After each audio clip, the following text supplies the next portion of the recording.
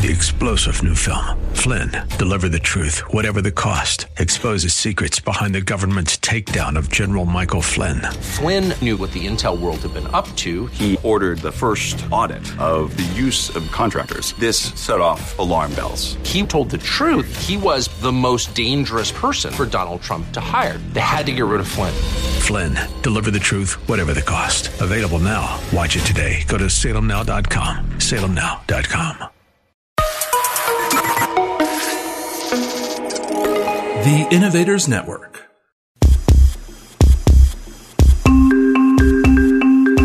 Welcome to the Heart of Innovation. 60 minutes that could save life and limb, with new breakthrough ideas and innovation changing the healthcare landscape. Brought to you by patient advocacy group thewaytomyheart.org in partnership with Cardiovascular System Incorporated's patient advocacy campaign, Take a Stand Against Amputation. Here are your hosts for the Heart of Innovation, Emmy Award-winning journalist and founder of The Way to My Heart, Kim McNicholas, and interventional cardiologist and founder of the Save My Piggies Health Education Series, Dr. John Phillips. Hey everyone, and welcome to the show. On this last weekend of October, where I know so many of you are heading out to get a head start on Halloween festivities, we wanted to take time to talk about why it started and how it differs from Dia de los Muertos, or Day of the Dead. Halloween, or Hallows Eve, was about paying homage to the saints, while Day of the Dead, which is also known as All Souls Day, is considered a day where the dead temporarily return to earth to be by our side. But they're on different days. Tradition has it that the heaven's gates open on the 31st to allow the spirits of the children to come back and visit their families for 24 hours here on earth. And then on November 1st, and then adults come back on November 2nd, and this is known as Dia de los Muertos. Now, since my mom made the transition this year, it will be a day that I can only hope I can feel the presence of my mom. I know Mike, our producer, feels the same with his mom, who transitioned about the same time as mine. And I know our guest later on in the show is also hoping for the same for her son, who just made his transition unexpectedly this week.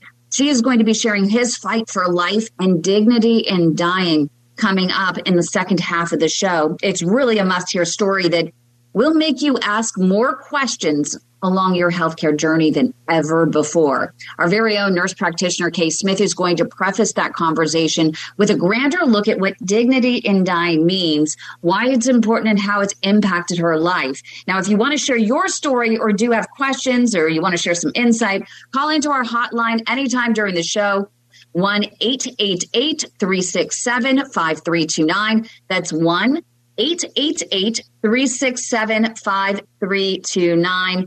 Before we jump into our topic of the day, hey, Dr. Phillips, how are you doing today? I'm well. How are you? It's a pretty heavy intro, right? But, I know. And then you want to go to light, dark. Well, yeah. Well, my kid. So, for us today, it's trick or treat in our neighborhood. So my youngest is 10, so she's dressing up as 11 from Stranger Things, which is kind of an interesting show. But so this is going to be an interesting conversation, right? As soon as we take our first breath, we begin the process of dying, and as they say, death is certain, the timing is not. So I'm really looking forward to what Kay has to say, and then I think we've got a pretty good and a poignant Save My Piggies as well. But I'm always here to offer some inspiration too. So yeah, it's your inspiration for the day. It's time for that. Let's hear it. Dr. John Phillips' spectacular vascular moment of inspiration. That never gets old. It doesn't. That trumpet or whatever it is, just I love it. I bet you Kay gets goosebumps because it reminds her of the monarchy and all that good pomp and circumstance at home.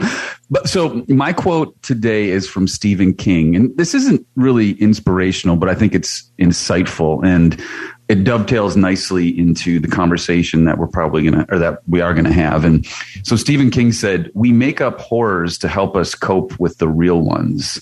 And like I said, life and death kind of full circle. They're all part of the yin and yang.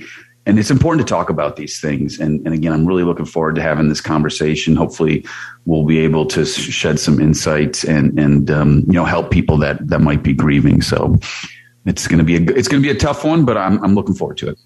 It is, and it's especially poignant because this show is really all about the vascular issues that we all face. And we all seem to have some sort of vascular issue at some point in our life. And it can be life or death for many people. So I think that this is a really important conversation to have. And it's something that Kay and I, it really, was sparked from a conversation that we had really about my mom, who transitioned from an aortic aneurysm that ruptured in February. And there were so many signs and symptoms that she had something going on. But every time we went to the doctor, they said, oh, no, she has nothing life-threatening going on. Her heart's fine. Her lungs are fine, blah, blah, blah. But there was something serious going on and she was declining. And there's this battle that has been going on in my head. Should I have pushed more? I pushed for everything else. Why didn't I do more? How could I have missed this? How could I save everybody else? How could I not save my mom? And it brings me to tears literally almost every day. But Kay said something that was really important to me, that is, Kim, your mom really lived her life to the final moment. Would she have rather been in the hospital having last minute procedures done that could have led to stroke, that could have led to her, going into a coma or being in some sort of comatose state for the rest of her life? Or was it better that she lived to the last moment? And that's where she started sharing more about her plight in this push for dignity and dying. And so, Kay, I'm going to pass the baton over to you to start this conversation, because it's something that has affected you personally with your life, being marked palliative. Yeah, it has. Even the word palliative puts the fear of God in most people. A lot of people don't even know what that means. It never really struck me until you had used that term. Palliative means that you're not expected to live. They don't give a time. They just say that there's physically nothing more they can do for you, so they're marking you as palliative. And although I've had my procedure, which takes care of one condition, I'm still marked palliative due to other comorbidities. And at first, like everybody else, it was scary, but it then leads you down the path of choice, like you've just said with your mum, because there's so much choice as to what would happen at the end, that it became something that I started to look into. And in America, I think you now have 14, about to be 15 states that allow dignity in dying, where they can actually have assisted death. In Canada, it's now used, Australia, New Zealand, a lot of Europe. In England, if you had to have somebody assist somebody to die, you would be locked up and you would be sentenced up to 10 years for manslaughter. Oh. And that includes Scotland. So in Scotland, we're about to go on the second week in January, is going to Parliament for the biggest vote that this country's ever had as to whether or not Scotland will allow dignity in dying. It's something that's very close to my heart, and I'll explain that obviously in a few more minutes once we've had a break. But it's something also that I don't think we should be scared of, and we need to talk more to our relatives about. Thank you so much, Kay. We'll be right back.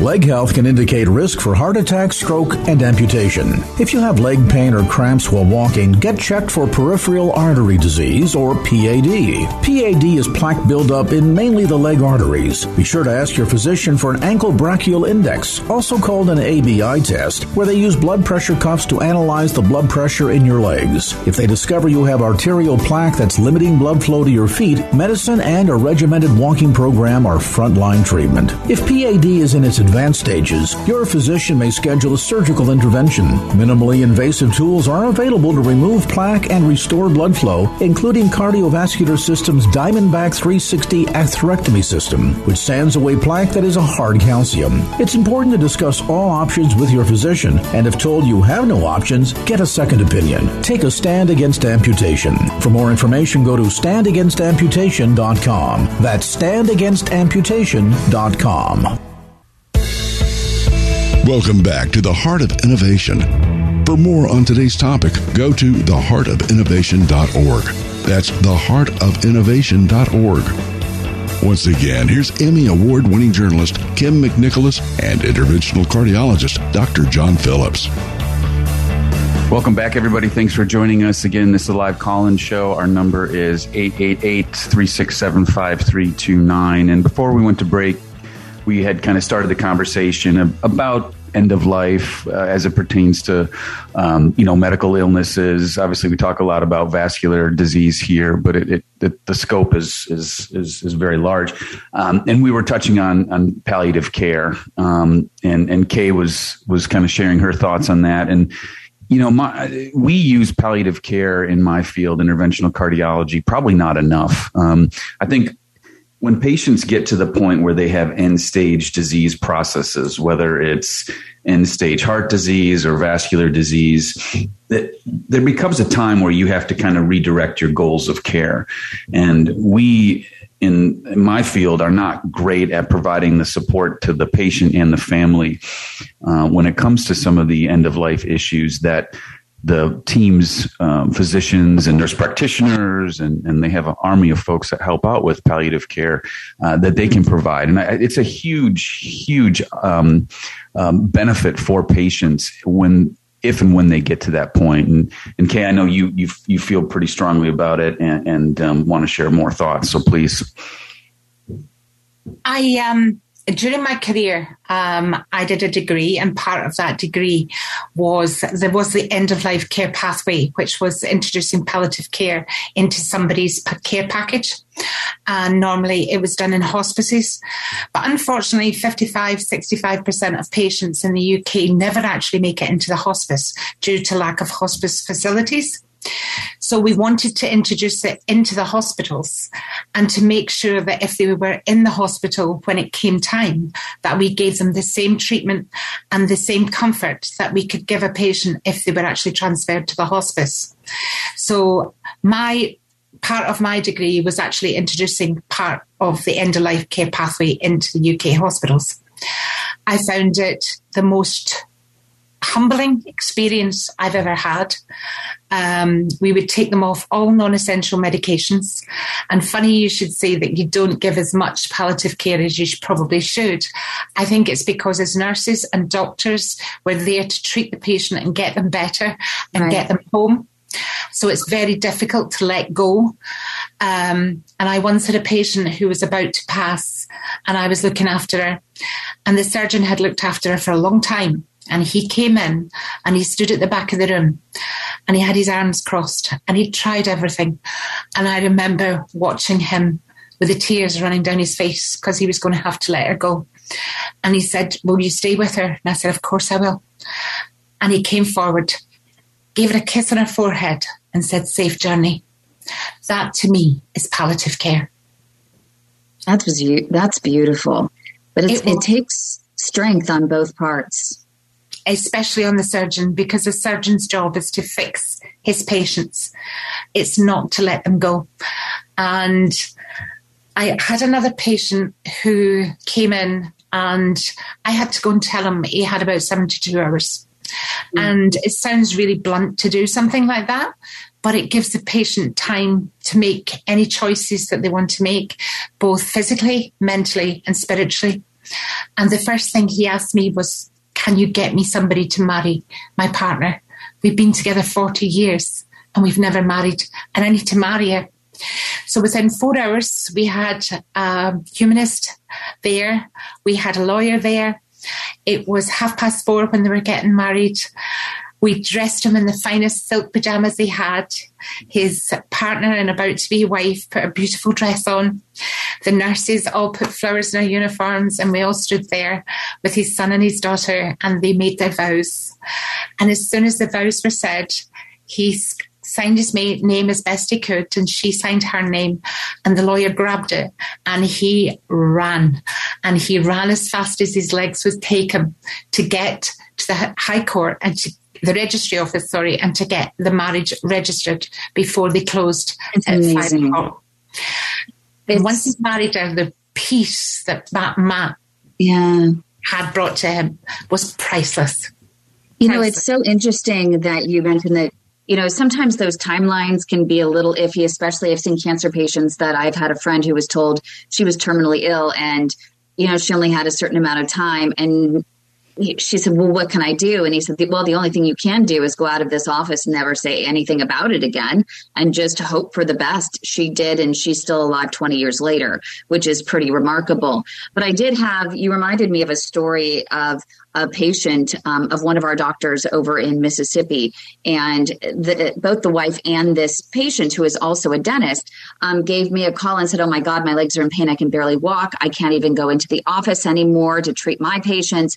Help me, help me. Something just seemed a little odd about his story. So I sent him to the doctor that we know, 2.5 hours away. He was able to get him in literally the next morning because it just felt really urgent. He had some wounds, but he had some wounds in some different places that I wasn't familiar with and didn't sound normal. So when he got to the doctor called me and said, Kim, I'm going to have to do something I've never had to do before because I treat peripheral artery disease, the blockages of arteries in the legs. This guy is terminal with this other very, very rare disorder, the calcification disorder. I can't remember what it's called. Calciphylaxis. That's what it was. Calciphylaxis, yes. He said, I have to tell him that he only has weeks to live. And I was like, oh my God, I sent this patient to learn he's going to die. And the guy messaged me afterwards and he said, you just gave me the greatest gift. He's like, it's taken me some time to figure this out and to settle with it, but you've given me the greatest gift I've ever had, which is the gift to say goodbye and to get my affairs in order and protect my wife. And I just melted. It was really hard. Yeah. It's so true. And so many times I have seen patients, but I have to say myself as well. At the moment, I'm not dying. I'm fighting back with everything. No, I told you to tear up that piece of paper and throw it in the toilet. And you did. Yeah. And you're thriving. Well, I mean, if you look at during the break, I pulled up the definition of palliative, and you know, there's a lot of them, but I think the gist of it is relieving pain without dealing with the actual cause of the condition. So that you can interpret that many ways. I mean, relieving pain, physical pain, emotional pain, like to your point, Kim, helping that patient and his family come to terms with things. To your point, Kay, allowing that couple to be married. I mean, for me, I had a patient that I was seeing for several weeks in the hospital. He was quite ill.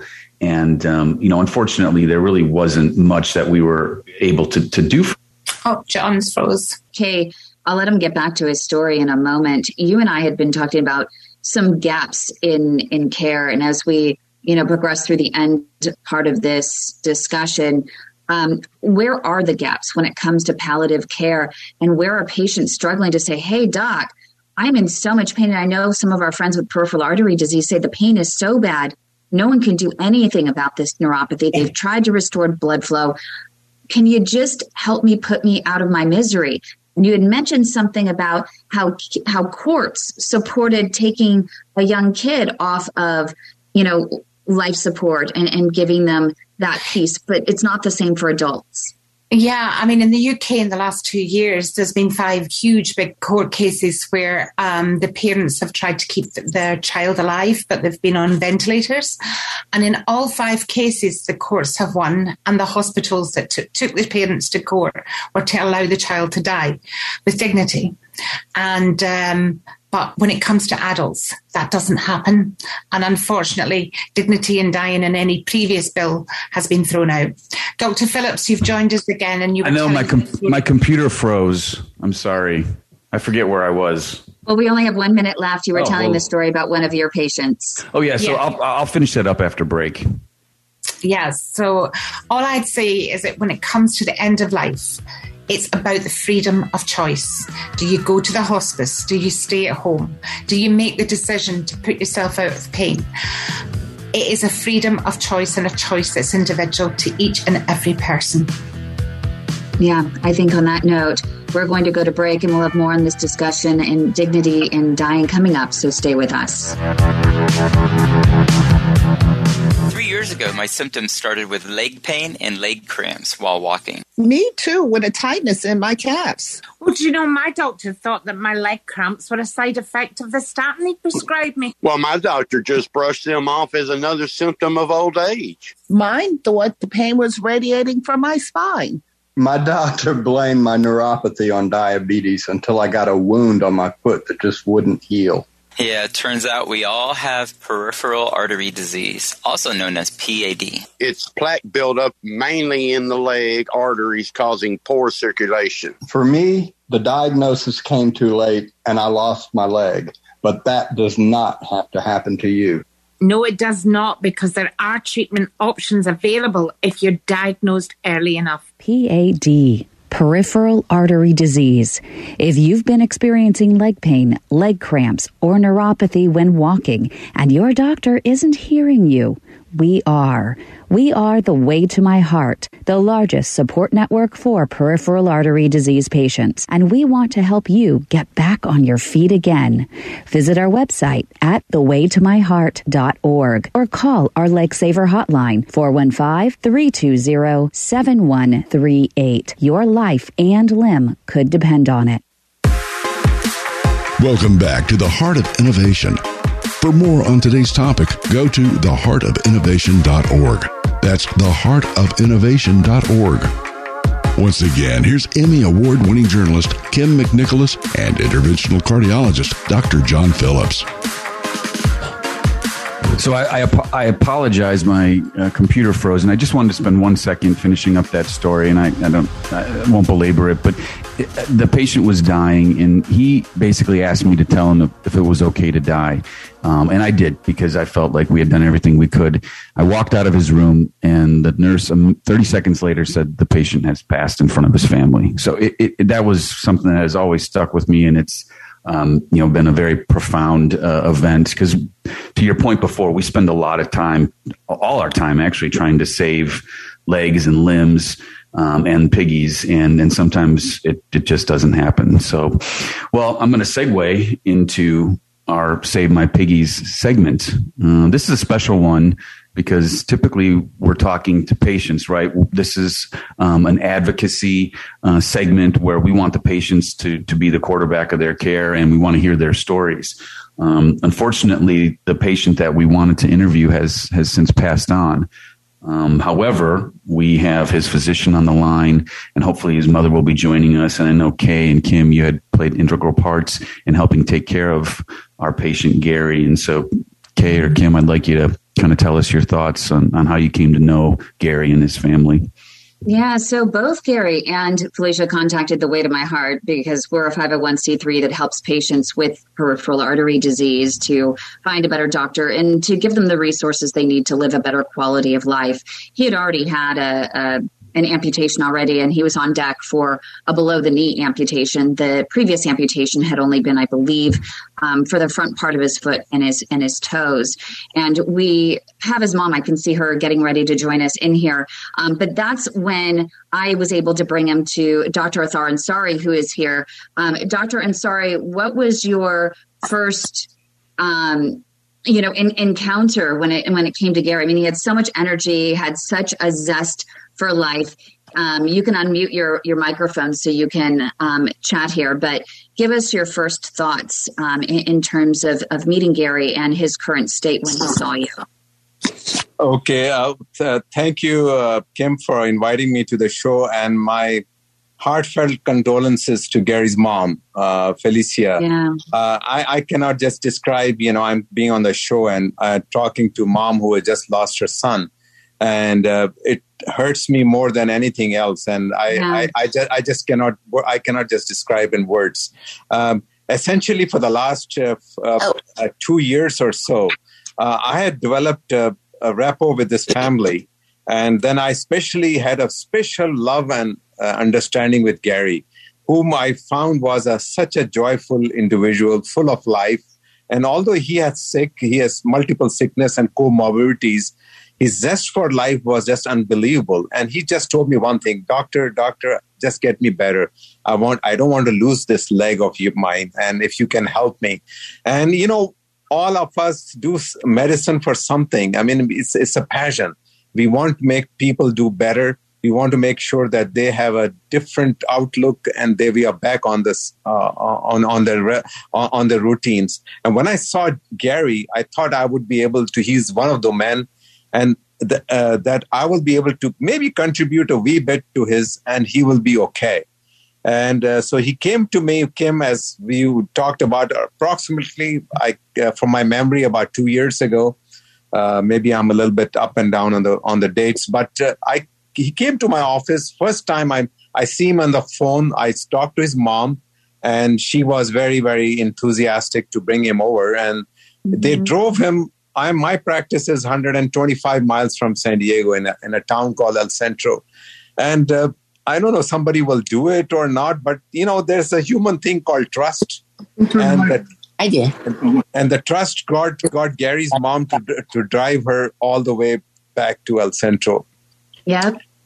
And from there, I saw him first, and I examined him, and obviously he had a wound there on his leg. I think it was a right leg, and he had some previous procedures, and he was not healing. And, sorry to interrupt. Can I ask you? Sure. We have about 2 minutes left. Can you just give us an idea of how sick he was at that time? I mean, it sounds like he had a lot of comorbidities. Yes. Was he on dialysis then? Or? Yes, correct. So he was diabetic. He was on dialysis. He had peripheral vascular disease. And then as I got to know him more, he had coronary artery disease. Plus, he had very severe valvular heart disease with a heavily calcified mitral valve. So he had multiple comorbidities. And he's not very old either, correct? He that's the point. He was only in his 40s, Yeah. And and he had so much light in his eyes. His energy was just contagious. You could just feel it. Felicia, you have my complete... Hi. I'm so glad to see you, darling. But we're glad to have you here. Always remember about Gary was that twinkle in his eyes. Mm-hmm. Yeah, he was a beautiful soul. And we're going to let you tell your story and share his loving heart and soul with everyone in just a moment. So stay with us.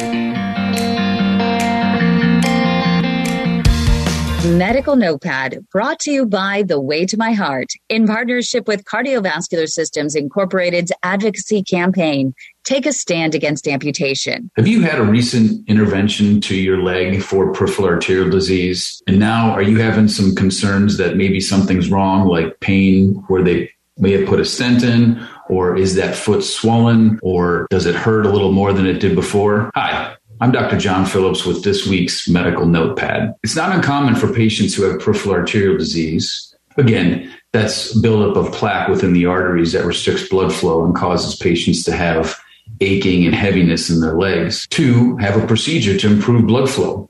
Oftentimes we're putting a stent in. Sometimes we're performing a bypass. Sometimes we're kind of roto-rooting or removing plaque from the artery itself.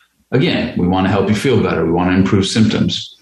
And after the procedure is done, sometimes patients feel a little worse than they do before. And that's very common. One of the most common side effects of a procedure is what we call reperfusion pain, or mainly the foot and the toes that weren't getting as good a blood flow before the procedure now are getting good blood flow. And that can cause some swelling and pain and actually redness in the foot.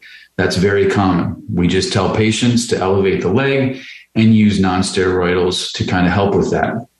It's also not uncommon for patients to have pain at the area that was treated. So oftentimes the vessel in the thigh can be blocked, and we have to use a little bit of muscle to open up that vessel. And the balloon can cause some discomfort, so patients can have some pain there.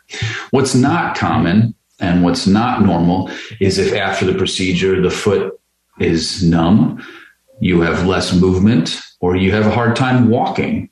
That's something that we need to know about. So it's important to talk to your physician before the procedure and after the procedure. And it's also important for your physician to have a good conversation with you regarding what to expect. Again, what's normal discomfort and what's abnormal. At the end of the day, all we want to do is help make your leg better. And in doing so, sometimes patients can have a little bit of discomfort afterwards. But please, if you have symptoms of achiness, heaviness, or cramping in your legs, please reach out to your physician and have that candid conversation. And again, if you do have a procedure, make sure you ask all the questions that are on your mind with respect to what's going to happen during the procedure and what's to be expected after procedure. With this week's Medical Notepad, I'm Dr. John Phillips. Medical Notepad is brought to you by The Way to My Heart in partnership with Cardiovascular Systems Incorporated's advocacy campaign, Take a Stand Against Amputation. Remember that the advice and views offered are for educational and informational purposes only. Do not act on any information provided here without the explicit consent of your own healthcare team. For more PAD education, go to standagainstamputation.com. And for real-time support, go to thewaytomyheart.org. Welcome back to the Heart of Innovation. For more on today's topic, go to theheartofinnovation.org. That's theheartofinnovation.org. Once again, here's Emmy Award-winning journalist Kim McNicholas and interventional cardiologist Dr. John Phillips. Hi, everyone. We are back. We are in our Save My Piggies segment. We are talking to Felicia. She is Gary's mom. Gary transitioned earlier this week after a long battle with multiple comorbidities, including some valvular disease in his heart, some coronary artery disease, diabetes, chronic kidney failure, as well as peripheral vascular disease. And he fought a very long, hard, inspiring, though, battle. He certainly had such a zest for life, and he had so much fight in him that it inspired all of us to just keep fighting alongside he and his mom, even his doctor, Dr. Athar Ansari. But I want to get to Felicia to start us off. So, Gary was a diabetic, diagnosed when he was about 11 or 12. He went off to college. He continued to treat himself. But it was after college, he had some insurance troubles and things like that. No college. He couldn't go to college. He was he didn't go to college. He just thought that he needed to live his life. And he was a comedian. He was an artist. He was just Felicia, real quick, since we're talking about Gary, he's a comedian, right? So what was his best joke? Oh, his best joke. Oh my gosh, there's so many. He would always just mess with you. Okay. He would just mess with you. And then it would be in the moment. I always used to tell him, you need to go down to Fifth Avenue and go on the nights they have the open mic. He said, Mom, I can't do it like that. I have to be around people and joking. So I just can't think of one right now. Right, well, obviously he's a very special guy. Sorry to interrupt. He is. He's a very creative person. He created a lot of art. And I was telling my other son, he's going to have to come in, get all of his artwork and display it and let his friends, take whatever they want from it. Because it's so much. I mean, he's got T-shirts, he's got cups, he's got glasses, he's got trays, he's got it's just so much stuff. And I would find his art in the middle of a tablet. I would say, okay, the tablet looks clean, and I'd run through it, and then there's an art he had drawn. Yeah. So, and did his art reflect his zest for life and his fight? Well, yeah, I would say so, because he would have his biggest art one was he had this nice face on one side, and this other side was like it was cut away, and it was like mechanical. It was like he had two different people that he was dealing with. This guy who was healthy and well, and this other guy who was broken. Yeah. And he always said, I was broken since I was born. He was born breech. He was born breech. He had to wear a harness. Nobody could really hold him unless you held him right because his hips were dislocated. You know, he had a foot that was long, a leg that was longer than the other. He never let all those things stop him from exploring, doing whatever he wanted. He wanted to drive. He wanted a car. He wanted to be married. He wanted to have children. He never got those opportunities. Yeah, but I mean, so like he obviously got dealt a pretty crappy hand, but you can do one of two things: you can fold and quit, or keep playing it. And he kept playing his hand. It sounds like so. Yeah, he did. You know, clear up until, and this is where, you know, just recently, what was it, like 6 months ago or so? You know, Dr. Athar Ansari had, you know, fixed up his leg. He had gone in. He had performed an angio. That was a blessing. He really, he is just an angel here on this earth, seriously. Yeah. And he ended up also performing an angiogram on him to clear out some coronary artery blockages, and then discovered that there was something grander in which he needed some open heart surgery. Correct, Dr. Ansari? Yes. Yeah, he had a very calcified mitral valve and was very, very tight. And so what happened from, you know, when he went in, how did it transpire to the point where he was, I want to get to the point where they were telling Felicia that they needed to take him off of the ventilator. What did he have done, and where did it go wrong? It went wrong for me is he has a host of doctors. And when they wanted to cut his legs off, I was like, okay, enough. The doctors that we have aren't telling us anything. They just wanted to cut his leg off, but they wouldn't say, well, it's better if we cut it off here because of blood flow or whatever. And I remember when we started dialysis, in the dialysis room, there was a guy saving limbs. I couldn't find him, but he was saving feet. He was saving limbs, and I couldn't find him. You didn't have to cut his toes off. They never told us why they wanted to cut his toes, all the toes off. The doctor said it's balance. Oh, it's diabetes. But they could have saved them before it got as bad, because Gary just had a blister on his toe. So going forward, when they found out he had a mitral valve issue, we went and talked to Dr. Berendaria, you know, and he said, you know, his chances were slim, but he was going to give it a fight. And Gary was, I'm ready to go. I'm ready to do this. Let's just do this. We're going to be good. He said, yeah, if I got 2%, I'm going to take the 2%. If I got 5%, I'm going to take the 5%. But the whole point of Gary's life was just decisions of doctors who never went any further. When I met Dr. Ansari, I never met a doctor who cared enough to do the work necessary to save. You know what I mean? To save his legs. His legs were important. One thing to lose the toes. Okay, I lose the toes, but if I lose my legs, now we're in a whole nother bracket. Alicia, what happened when they told you to switch the machine off? Because obviously we asked you to get in touch. They called us and said that Gary's heart, his blood pressure dropped. And they were doing everything they can to keep him alive. And so they said they got his blood pressure level, they got him back up and got a heart rate, but they had tubes going into his heart, going into his lungs, 3 of them. And those tubes only circulated blood from his heart to his lungs and his brain. Just this quadrant. Didn't go down the legs, did not go to the arms. Yeah. Wow. Well, coming right up in just a moment, we're going to hear what happened next. So stay with us. You don't want to miss this. Yeah.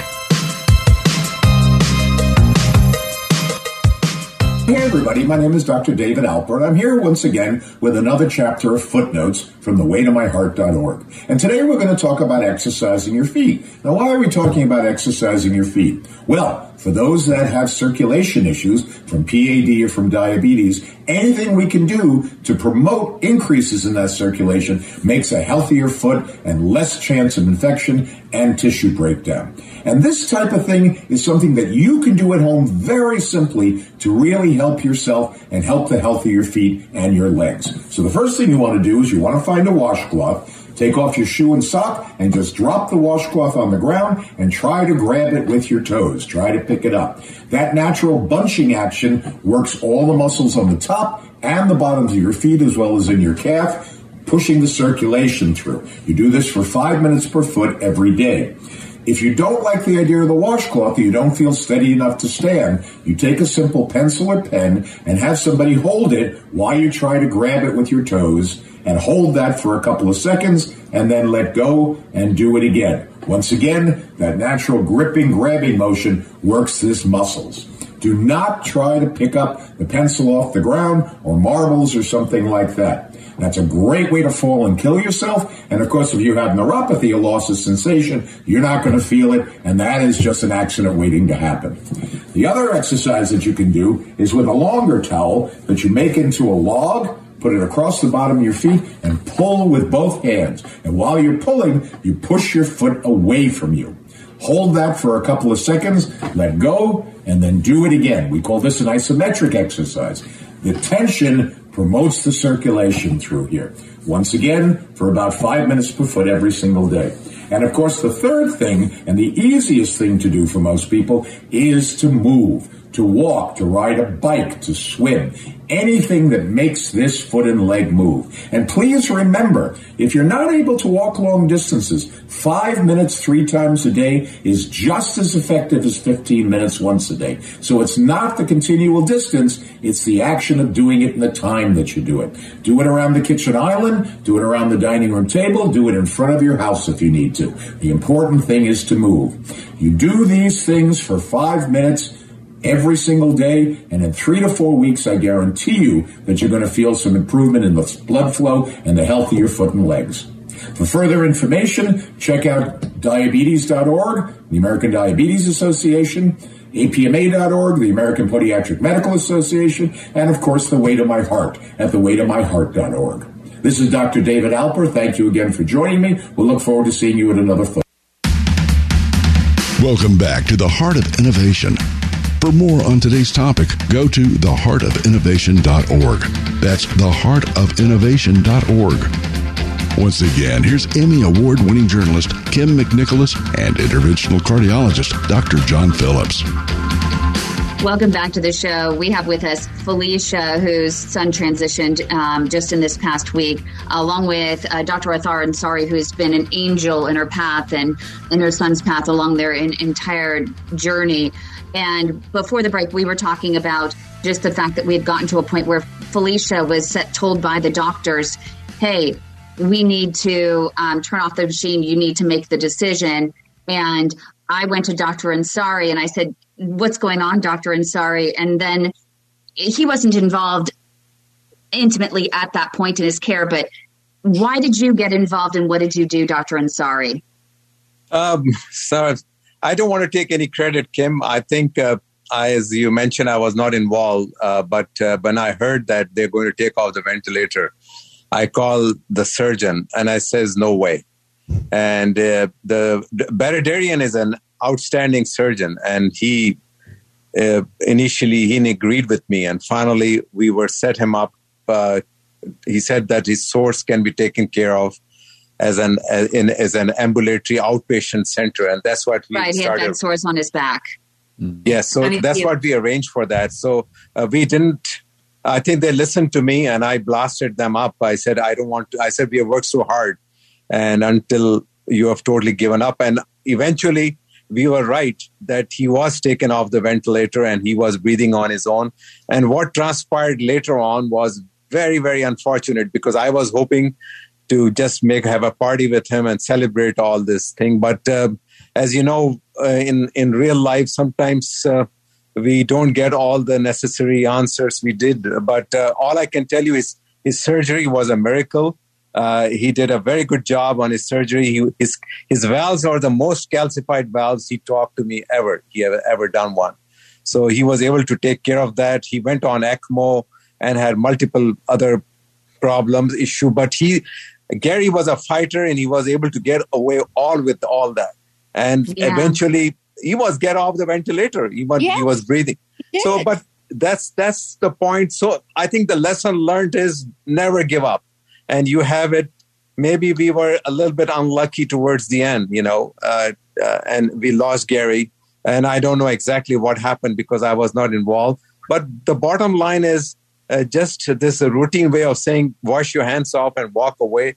I personally, I don't like that approach. I think every human life is very valuable, and we need to give us all whatever we have, consult other people, get the best possible we can. I think that's all I can say.